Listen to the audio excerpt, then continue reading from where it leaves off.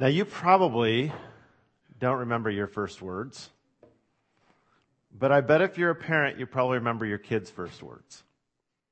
Our kids' first words were book and ball, and if you know my children, you probably know which was who, based on their personalities.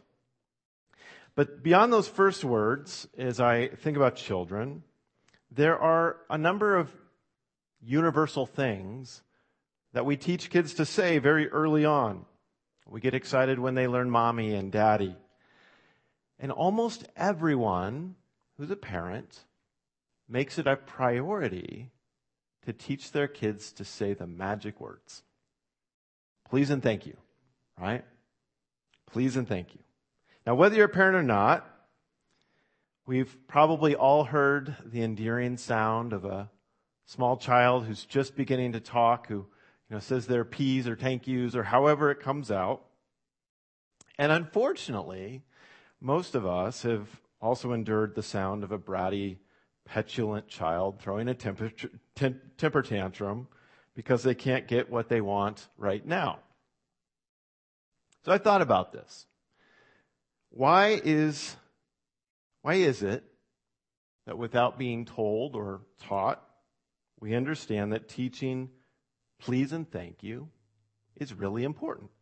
Why do parents pretty much everywhere make this a priority? I admittedly was not a great natural parent of toddlers and babies. In fact, Jen and I had a pact early on. Since I worked with middle and high school students, she was in charge until they hit the 6th grade, and now I'm in charge. I don't think I was fantastically gifted as a young parent, and yet no one had to tell me that this was important. I didn't need to read what to expect when they're toddlers. I just understood please and thank you were important. Again, why are please and thank you a big deal? If you think about it, there are numerous social interactions where we expect to hear these words. Sometimes we deem someone rude simply for forgetting to say please or thank you. So I've been thinking about, why is it that these phrases seem to be so naturally, instinctively valuable? Well, the opposite of please is to demand, right? Please signals that you're requesting something rather than expecting it. Please is asking nicely rather than being that child that demands what they want. Many of us are taken back when we hear something similar to, give me that. Right? We don't respond real well to that. Or somebody, maybe at work, just taking something of yours without asking. Again, you probably heard as a child, what's the magic word, before you got something, right? And you didn't get that cookie or that toy or whatever it was until you said please.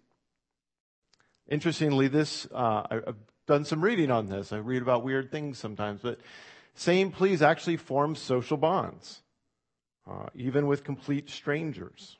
It does something for the other person first and foremost, often sparking a sense of happiness or satisfaction without the person knowing it. Saying please makes others feel like they're respected, that they're worthy of your respect. You're validating them.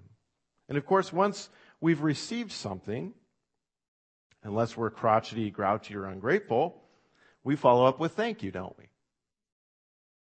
Again, why? Because this expresses appreciation, gratitude, and respect. But that second phrase in particular, thank you, actually has enormous power for us as well. Its power is far more than what it expresses to others. In fact, this morning we want to consider the connection between our thank yous and our joy. Because forgetting your thank yous doesn't just make you rude or cantankerous. It actually causes us to miss out on the joy in life. So it shouldn't come as any surprise to us that we find this command to give thanks all over the Bible, like hundreds of times, to say thank you to God. In fact, in the Old Testament, In particular, this phrase appears again and again. For example, we find this phrase in 1 Chronicles. The Ark of God's covenant has been brought to the city of David. There's a party going on. There's so much joy, in fact, that the king himself is dancing and celebrating. And in the midst of this sort of hymn that breaks out, we find this phrase that maybe you're familiar with. This is 1 Chronicles 16. It's give thanks to the Lord, for he is good. His love endures forever. We sing songs with this phrase in it. That phrase appears a number of times. And if you notice, this isn't just giving thanks for something God has done, but it's giving thanks for who God is. This is a thanks that's beyond circumstance. In fact, this is a thanks, as we'll see, is sometimes in spite of or in the face of circumstance. So let me ask you, what's the most recent thing that has caused you to throw your hands up in the air? Think about that for a second. When's the last time you did this, or this, or this, or what's the last thing that's caused you to throw your hands up in the air? Hopefully it wasn't another driver on the way to church this morning. As I think about that, it can be excitement, right? It's fascinating how at a sporting event, when the home team does something great, people reflexively, don't they, jump up and throw their hands in the air and celebrate. I was at the Ducks game, a better one than last night, a couple weeks ago against Washington State, and it seemed perfectly acceptable that people I've never met, when they would score, would jump up and give me high fives. Seemed normal, even though as I think about it, that is kind of weird. We throw our hands up in excitement, but we also, don't we, throw our hands up sometimes in frustration. In fact, it was at that same football game that I will admit a few times my hands went up because I may have disagreed a couple times with the decisions that those guys in striped shirts were making. But we also throw our hands up sometimes in fear or just in joy. Like when we unexpectedly come upon a friend that we haven't seen in a long time. This is a natural response, right? Come give me a hug. Our hands express those things. Again, what makes you throw your hands up? I ask that because that word for give thanks that we find in 1 Chronicles and about 100 other places in the New Testament. In Hebrew, it's yada. It's not yada, yada, yada. It's yada. And the root of this word, by the way, is hand.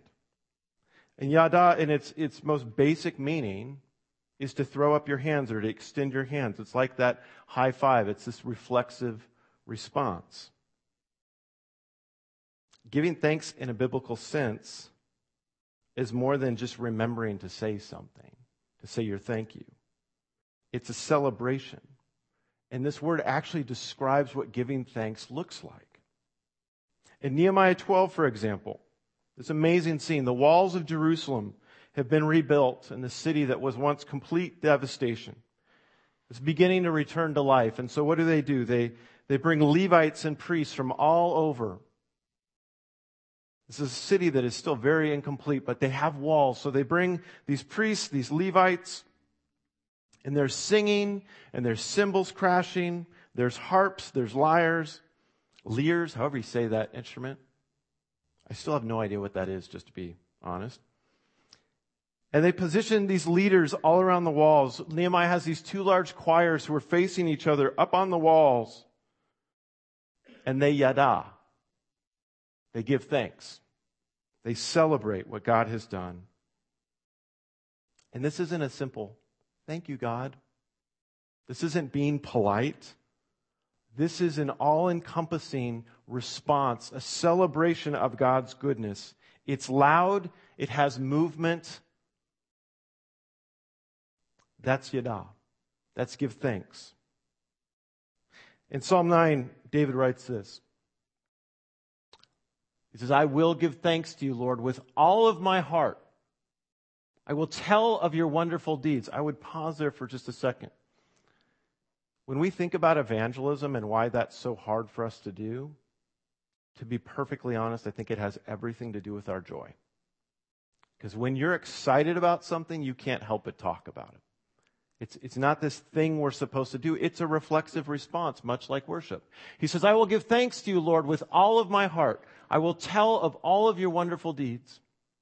I will be glad and rejoice in you. I will sing praises of your name, O Most High.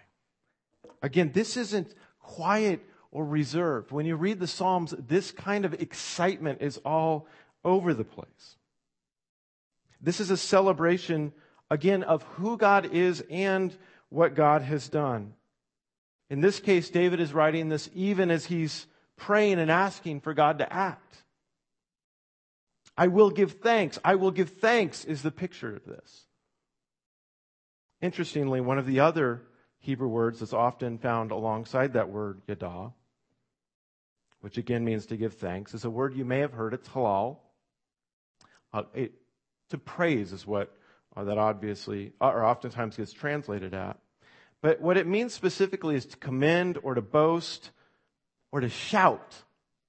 Again, it's not a quiet phrase. To shout.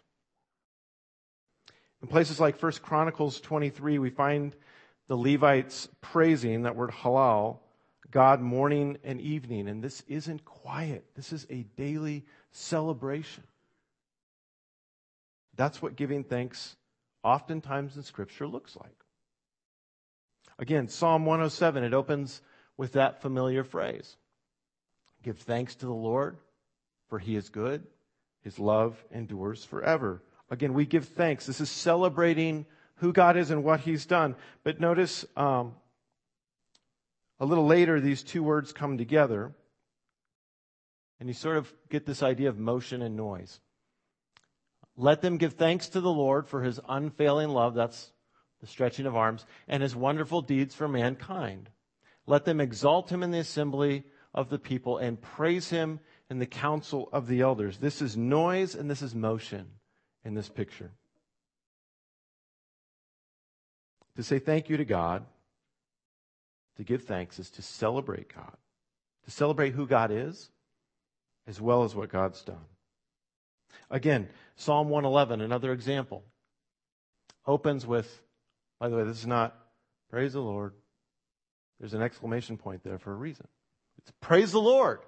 I will give thanks to the Lord with my whole heart in the company of the upright in the congregation.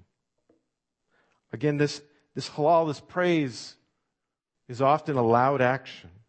I will give thanks with my whole heart. It's this reflexive response, much like raising our hands in excitement.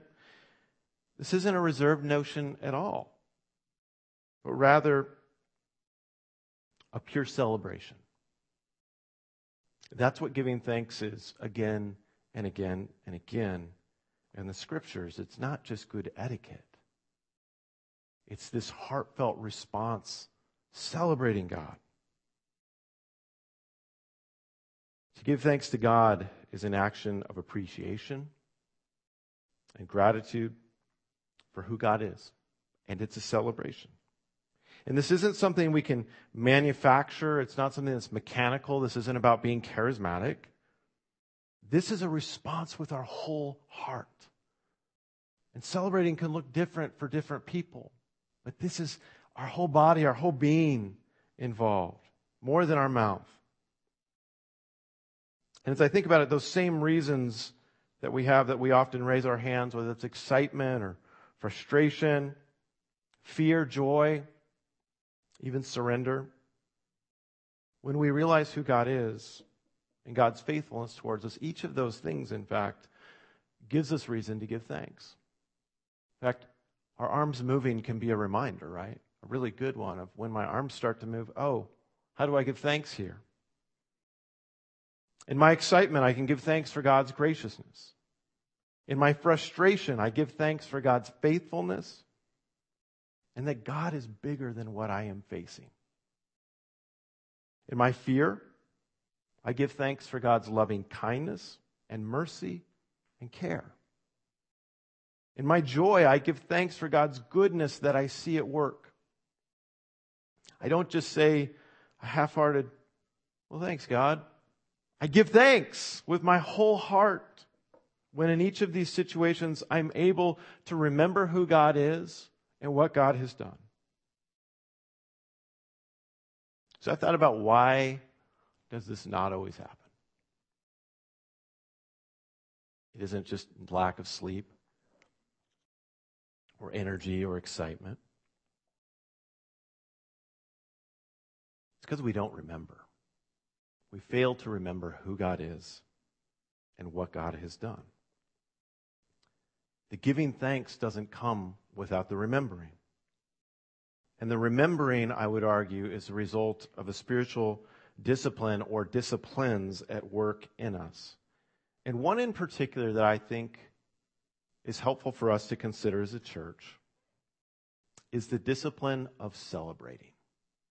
The discipline of celebration, which leads to joy. By the way, joy is all over the story of Jesus.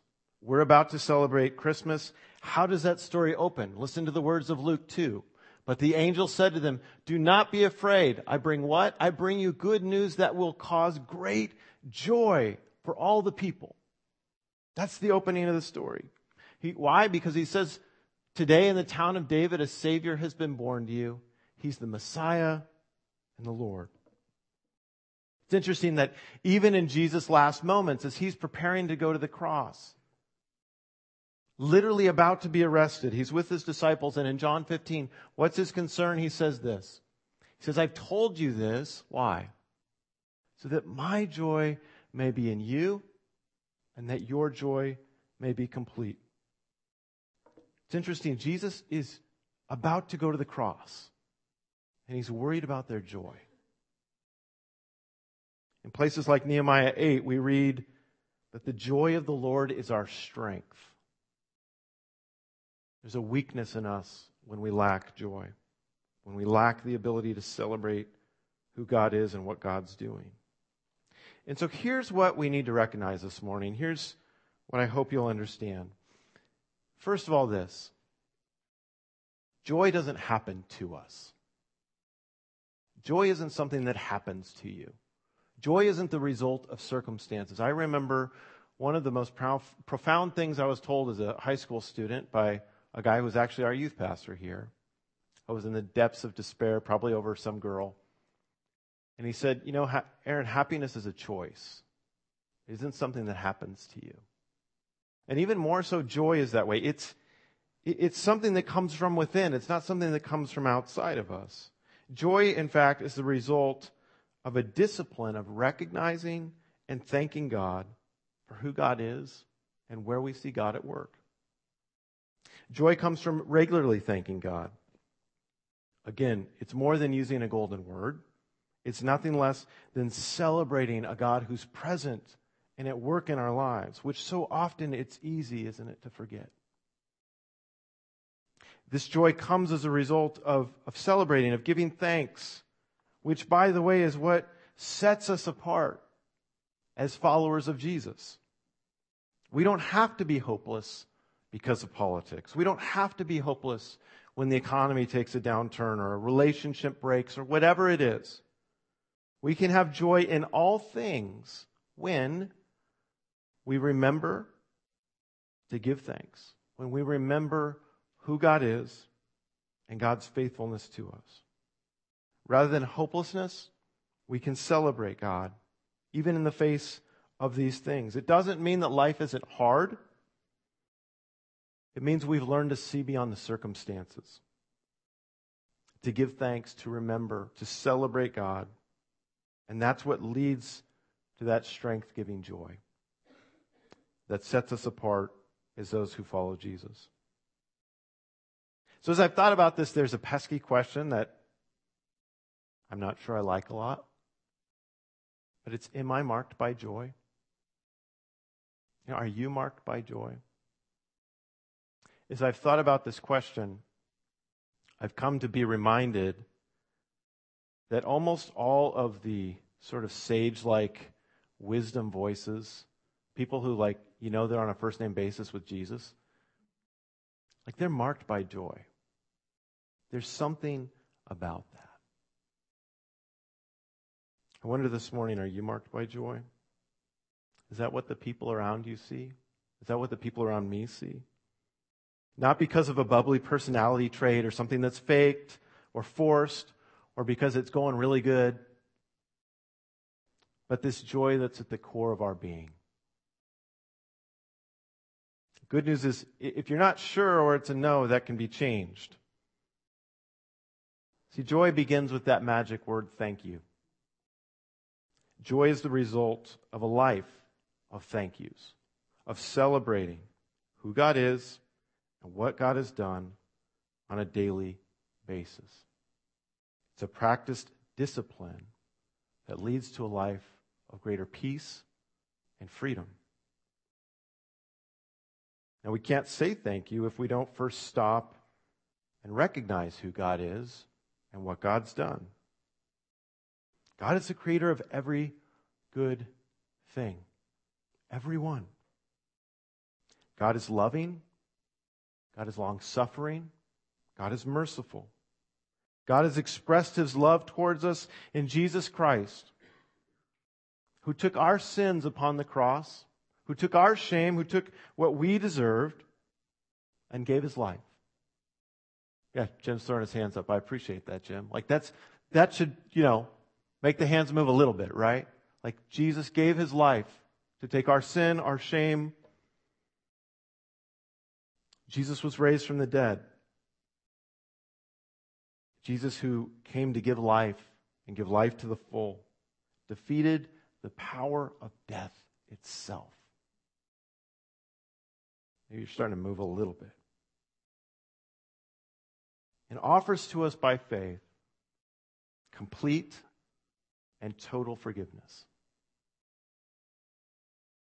And a life of freedom in this new relationship with God, who again is the creator of everything. This is good news. That's why it's called good news. That's what the gospel means. This is worth moving our hands a little bit. It's worth getting a little loud sometimes. It's worth a life of continual thanks, isn't it? But even more, God continues to guide us. God continues to help us. God continues to care for us, to save us, to love us through everything we face. Paul writes that nothing, that's a strong word, can separate us from the love of God that is in Christ Jesus. By the way, I want you to hear his words. Paul has just written about our shortcomings, about suffering that comes in this life when he writes this. This is in Romans 8. He says, knowing all these things, just talked about suffering, we are more than conquerors. How? Through Him who loved us. He goes on and says, for I am convinced that neither death nor life, neither angels or demons, neither the present nor the future, nor any powers, neither height nor depth, nor anything else in all creation will be able to separate us from the love of God that is in Christ Jesus our Lord. Whatever you face right now cannot separate you from God's love. That's really good news, isn't it? We have every reason for thanks in any and all situation, friends. And it's a discipline. So if you'll allow me, I'd love to share some thoughts on how this discipline of celebrating, of giving thanks, can be nurtured and developed. Again, sometimes, in fact, oftentimes, this is more a discipline than a feeling. But it can be nurtured. If you got something to write with, I'd encourage you to take it out, because these are things that I find really helpful. Very practical ways to develop and nurture a life of thanks and celebration. By the way, most of these are not that complex. Set aside 15 minutes each day to simply thank God for everything you can think of. Sounds like you couldn't go for 15 minutes, but you can.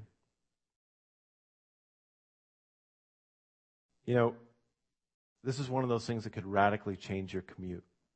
Because you might be stuck in the car for 10, 15 minutes a day. What if when you got in the car, instead of having that, because you're in a hurry and the guy merged in front of you or whatever it is, we learn to practice, I'm grateful for, and choosing to give thanks I think that would radically change your commute. Here's a really basic one that I find helpful. Begin each day by giving thanks. Each day is a gift. When I wake up and my heart's still beating and my lungs are working, it's a gift. So I would challenge you with this for this week. Make it your goal that before your feet hit the floor, you give thanks. I think you'll see that your mornings feel a little different. And then on the other end, whatever has happened during the day, learn to end the day by giving thanks.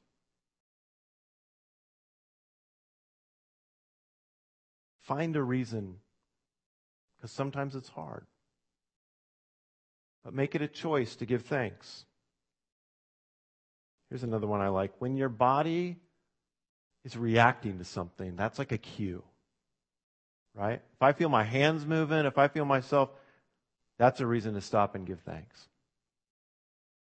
I hope that's helpful for you, because sometimes we need those cues to remember a new behavior. And this is a really easy one, because I think most of us have arms and we have bodies. If that body starts moving in response to something, that's a reason to stop and say, thank you.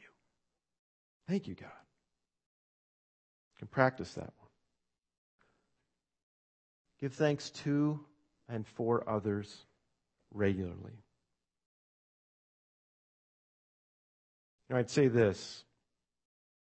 We can learn, it is not beyond us, to learn to use anger and frustration and impatience as cues to give thanks. In the same way we can do that with our bodies moving, when we feel those things rising, through practice we could learn for those to be cues to stop and give thanks, and to replace grumbling or whatever it is, discontent, with a heart of thanks. I would challenge you to see how that changes your interactions with people. And by the way, just the practice of giving thanks to people is a powerful thing.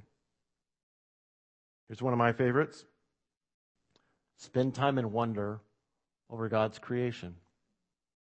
Now, I was going to say go out and look at the flowers, but it's going to be a few months, right? You can learn just to notice. In fact, I've learned this is a powerful thing. I have a friend who's really into birding. Sorry if you're into that. I still think it's kind of nerdy. Thank you, Greg. Greg's with me. But here's the thing. You learn to listen. In fact, one of the things that Joshua has taught me is that almost always you hear the bird before you see it. And I've learned to hear hummingbirds from like 100 yards off, because I think they're really cool. I didn't know I could do that. When we'll just stop and listen and look, it's amazing what is around us that reminds us of God's beauty and creativity and goodness. So whether that's hiking Spencer's Butte, looking out your window, make that a practice to just take a moment and just look around and see that God is good. Serve others and practice generosity. Practicing this helps you value it and notice it when you receive it.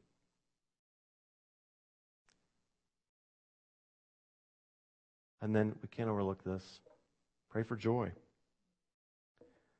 Galatians tells us that joy is a fruit of the Spirit. Joy is a result of God at work in us. Again, the people that I have known, who I would say are like the spiritual giants sort of that I look to, every single one of them is marked by joy. Because it's a fruit of God's Spirit at work within us. And then, we sing on Sunday morning. But I would say worship outside of Sunday morning. Gary, I think it's so cool that you translate songs from German and you enjoy that and you find worship in that. I think it's so cool that our students the last couple weeks in talking about worship have learned to use their phones. They use apps like Spotify, right? And to look for worship tunes. That's what our students are doing. It's pretty cool. And whether you have a voice like a frog or a voice like an angel, the same stuff we do here together on Sunday morning can be a part of your week as well. And it might be listening to it, it might be singing, but it might also just be worshiping God sitting still with a cup of coffee, looking at what's in front of you in your backyard. But make it a point to worship outside of Sunday morning. And then I'd say this, learn to celebrate. Learn to cut loose. Make a bit of noise. You know, one of the interesting things in the Old Testament is this rhythm of these feasts, these celebrations that were a required part of being the people of God. And they weren't a somber, solemn thing. They were parties. God commanded his people to regularly have a big party. I think that's pretty awesome, by the way. I think we overlook that, or maybe minimize that. And sometimes, especially those of us who are a little more stoic, might miss that there is value, and in fact, I would argue a command to celebrate, to throw a party, learn a little bit of woohoo sometimes, you know. When James writes, "Consider it joy when you face trials," this isn't about putting on a good face. This isn't about something you do in the moment even. It's only possible through this disciplined life. It's the only way it's going to happen on a regular basis. And friends, the trials are going to be there. They don't go away. And yet it is possible when those things happen to face them and to respond to them with joy when we have cultivated the discipline of recognizing God and the way God's at work and giving thanks and celebrating that. And so I would say this. May you be people marked by joy. May you learn to celebrate a little more. And may thanks come from your lips quickly. Let's pray. God, we thank you for your love. We thank you for every good thing that we enjoy. God, we thank you that our trials are not beyond your ability or out of your sight. We thank you this morning that we can trust you. We thank you for the hope that we have in Christ. We thank you that you haven't given up on this world, but you're, in fact, in the process of restoring all things. God, we thank you that you give us the opportunity to partner with you in loving your people. And we thank you that we're still growing in Jesus. That we aren't done. That there's more to learn, there's more to celebrate, more to discover. A greater obedience and a greater joy. God, we thank you that nothing can separate us from your love.